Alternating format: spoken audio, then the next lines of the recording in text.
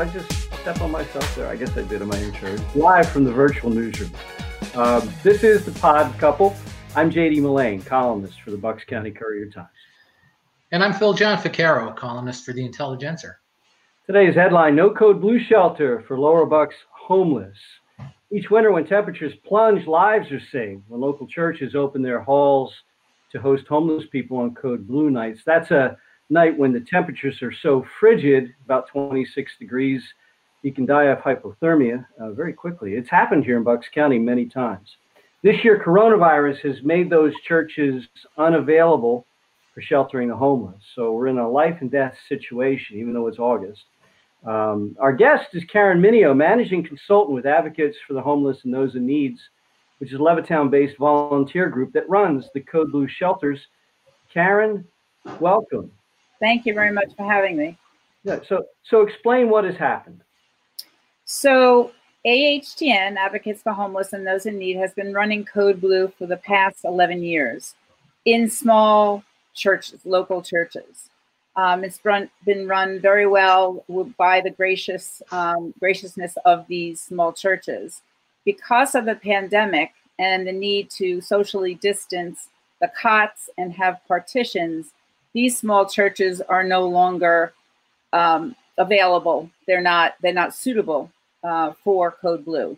So we tried to look at possibly other houses of worship that had larger auditoriums that are not being used. The difficulty now is with being socially distant and moving the cots 6 feet apart, having partitions. We can no longer be in a space where we have to set up and take down every morning and every night. So we are looking for a vacant space that is at least 5,000 square feet, that has heat and restrooms so that we can bring the homeless in and save them from hypothermia. Karen, I'm sorry, JD, but Karen, about how many people have you talked to about trying to secure that type of space? And, before we went on the air, you were saying they want a long lease. Do they understand how desperate the organization is and how beneficial it would be if they would just offer a shorter lease? I mean, I've tried, I have a huge list, starting with closed Catholic schools, closed public schools, commercial space. I have board members and staff who are driving around town, taking pictures of spaces that are available with phone numbers. I call all of them, and the answer is, it's usually no answer, but if they do answer, it's no, I'm sorry. I want a 3 to 5 year lease. They understand I need short term. They understand I explain the mission, but I don't know. It's nothing is panning out. So when you tell them that this is life and death, they understand what the need is. Hypothermia, people out in tents in the woods. They just say no. Some of them have gone to the point where they're saying they're not interested in serving for this mission. There are some strip malls where the other tenants may not want this clientele in their backyard. So Central Bucks has the same issue, and they're finding the same issues. Karen, I'm sorry, Karen. I wonder if any of these people have really witnessed face to face what you guys are trying to address. Years ago, back in 2014, when our company had the Buck Up Bucks campaign, and I was intimately involved in that. I was writing stories. I was talking to the people living in tents and living on streets. I just wonder if these people have any idea how they could help these folks. Probably not. They probably don't. Just getting people to return my phone call is the first issue. Secondly, it's just usually a business decision without taking into consideration, having a heart. So, I mean, we are very interested in any leads that anybody has. The public school issue with a lot of the schools closed is getting to the right person in the school system, the school boards. But right now they're dealing with opening schools during a pandemic, so I don't know that they want to spend time on this yet. We thought Catholic schools that have been closed would be a good lead. It's, we are just open to any leads. I will research. Again, I have board members and staff members who are willing to help. The county is willing to help with a CARES Act grant. So there's, there is this need that if we can get to the right people and perhaps them to understand what you're saying about hypothermia, I mean, that would be an awesome connection. Sure. One of our viewers, Beverly Oswald, says if Halloween stores can get short-term leases, why not advocates for the homeless? It's a good question, but you mentioned, Karen, that there are people who don't want this kind of clientele in their building or in their neighborhood. Is that have they made that clear to you? That has been a statement or two made both in Lower Bucks and Central Bucks. The other thing to point out is we're not there during the day. So we're there just at night. We only need the space from like 7 o'clock at night through to the next morning to 7:30. So most stores, do close. So we're not even in their backyard during the day. Yeah, I've done volunteer work for AHTN for about 6 years now. And, those code blue nights we don't depart for the mission until 9 p.m. at night. And then it's lights out, I guess, by 11 p.m. And Correct. then they're up at 6 a.m. and out the door. I mean, they're being before rush hour. So it's as if you wouldn't even notice them. But, there's this stigma, I guess, to homeless people. And it leads to a question, what are the biggest misconceptions about homeless people in Lower Bucks County, Karen, from what you've seen? I think that the panhandling, the loitering, the drinking, the drug use, I think all those are, our thoughts when you say homeless individuals. I mean, we consider them very grateful for all of our services that we provide to them. We have so many volunteers like yourself, JD, who love the mission and love working with them because they are grateful. Yeah. So, if we can change that misconception, that would be a start. Yeah, if columns could change that misconception, it would have been changed by now. But people are wedded to their prejudices about the homeless.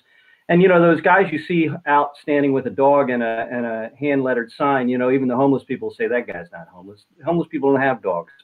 And they usually aren't affiliated with, the Code Blue Nights or the camps.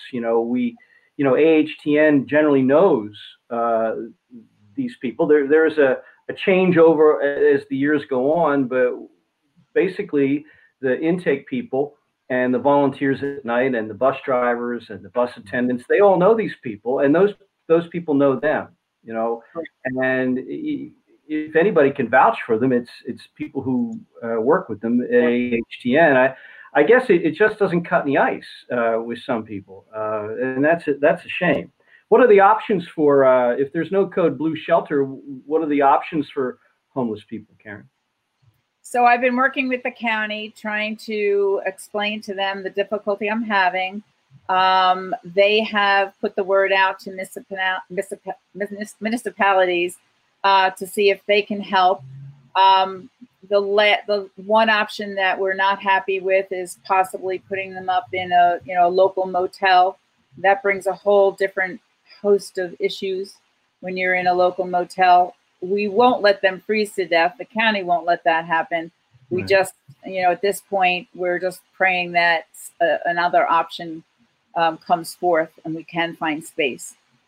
Karen, certainly these warehouse owners who don't want to give you a shorter lease so you can get those people off the street and help them so they don't freeze to death. They have to understand that, by and large, most people are just a couple of paychecks from being out on the street. And as you mentioned, there is a huge misconception about the issue. Correct. And during this pandemic, our calls for emergency shelter just now have, since March, have tripled because people are losing their jobs. They want to work. They may not be able to work. There is an eviction moratorium, but when that lifts, you're going to find so many more people who will be evicted and will be homeless. So we're afraid that the numbers will increase. One year we had 54 individuals at Calvary Baptist in Bristol. This past year, the most we had was 34, but we think that number will almost double. So there's more. We see that there's more and more need for emergency shelter. Karen, back in 2018, your organization assisted just over 2,000 family members, and the very next year it rose by 1,000. Correct. Given the climate right now, what do you anticipate that number could be by the time winter rolls around? It could be up to as much as 4,000, and that number is a combination of emergency shelter, rental assistance, car repairs, cell phone help, legal documents. It's all of our services, rides. Transportation's an issue in Bucks County. So yeah, it's the number of people who are calling the housing link has increased, and that has been shown in the point in time count for the last couple of years. The number of homeless people that they're finding may have decreased, but the number of people calling the housing link with a housing crisis has increased. The emergency shelter has a wait list, usually all the time, of a couple of months. There is no other emergency shelter other than the one in Levittown, and that's full. So there are misconceptions about the Bristol Township Homeless Shelter. It used to be called Red Cross. The name, what it is now, I forget what it is. Family Service Association. Family Services, right. The misconception is that, there's always room at the inn, but that place has always seems to have a waiting list, and it's mostly women and children. AHTN's clientele tends to be mostly male, probably about 60 or 70%, right, Karen? 80% of our clientele are male. Right, and a lot of them have jobs, by the way. People don't realize it, whether they're picking up odd jobs here and there or whether they have actual jobs, because bus drivers have been asked, as they're dropping these guys off at 6 a.m., after a code blue night, can you drop me off close to work or the bus stop so I can get to work? So it's just people who've fallen through the cracks or on hard times. And also things like AHTN in coordination with the Opportunity Council, there are a lot of success stories, but you can't, in one of the wealthiest counties in the state of Pennsylvania and maybe the country, have people freezing to death in tents out behind alleys in Bristol Borough. It's just, we can't have that. And somebody, if you're out there listening, if you have a warehouse that has heat and bathroom facilities, or, call AHTN, call Karen, call me, or call Phil, contact us, send us an email, and I'll tell you, you'll be blessed for that, because you really are going to save a life. Karen, we have some commenters who are watching the podcast now, and her name is Tamara Ann, and she was suggesting the big Walmart, the stores that are closed, why not use them? Another commenter, Karen Watts, asks, what about the old Strawbridge store at Oxford Valley Mall? Could that be used for a shelter? Have you guys investigated those options? Yeah, so we did, since the United Way and BCOC Help Center is right next to that Walmart in Bristol, I checked that right away. I think it's owned by Brixmore. So anytime I see an available space, I reach out to whoever the phone number, whoever the commercial real estate person is. I've reached out to different commercial realtors also, asking them for help. I've reached out to the Bucks County Emergency Services Corporation for help. If anyone knows of the phone number to call for any of the spaces, I'd be happy to follow up, because like I say, we've been driving around looking at spaces and just trying to find the right person. Karen, I'm sorry, but these folks in need, winter is coming. It's only August, but it'll be here soon. And when they learn about the problem that your organization is dealing with, it's got to lend for some sleepless nights for them. I'm guessing sleepless nights for you and your group. Absolutely. I don't even know if our homeless friends know the issues that we're having. I don't know if any of our mentors who work with them daily, taking them to showers or bringing them meals every night, have even talked to them about the issue that we're having. We're quietly working behind the scenes to try to make sure that there is a code blue, both in lower Bucks, Central Bucks, and Upper Bucks. Upper Bucks is in good shape because they have a Masonic temple that they use, so it's a full-time space. Central Bucks is having the same issue. Yeah. Yeah, if you ever ride around, and I've driven that bus many nights on Code Blue, and you open that door and you can see, the faces on those frigid nights when it's windy and there's snow. You can see it in their eyes, Karen, that they are so grateful that AHTN showed up, because if that bus didn't show up, you can tell that and I've talked to them, they don't know if they're going to be here in the morning, because right. A lot of them are in poor health. You live outside long enough, your health diminishes. And if you're in your 40s or 50s, particularly a male, and there's alcohol and there's all kinds of despair and depression, and AHTN really is that one hope on those kinds of nights. But we have to have a place, to take these people to, a place that's safe and warm and has bathroom facilities where we can bring meals in to them. And I can't stress it enough. You can save a life. Okay, you can save a life. I don't know how many people you've known, Karen, of the homeless people in Bucks County. I've known 4 who I knew pretty well, who died out in their tents out in the woods here in Bucks County. And it's always a sad event when that email goes out. And it will happen again. And with the need, because of coronavirus, because what coronavirus and the policies have done to the economy, that need is going to be so great this winter. And if anybody out there knows of a warehouse space or a shuttered school, if anybody with connections to the Archdiocese of Philadelphia and Archbishop Perez I imagine that Perez would be a guy who would want to step up, in something like this. Use St. Thomas Aquinas School, that would be perfect. If the heating needs any kind of help, I'm sure we can get volunteers. AHTN can reach out and get people, laborers, guys, HVAC guys, to fix things, make sure everything is in shape. Yeah. And the volunteers keeping things clean and sanitary. It'll work out. You just got to step up.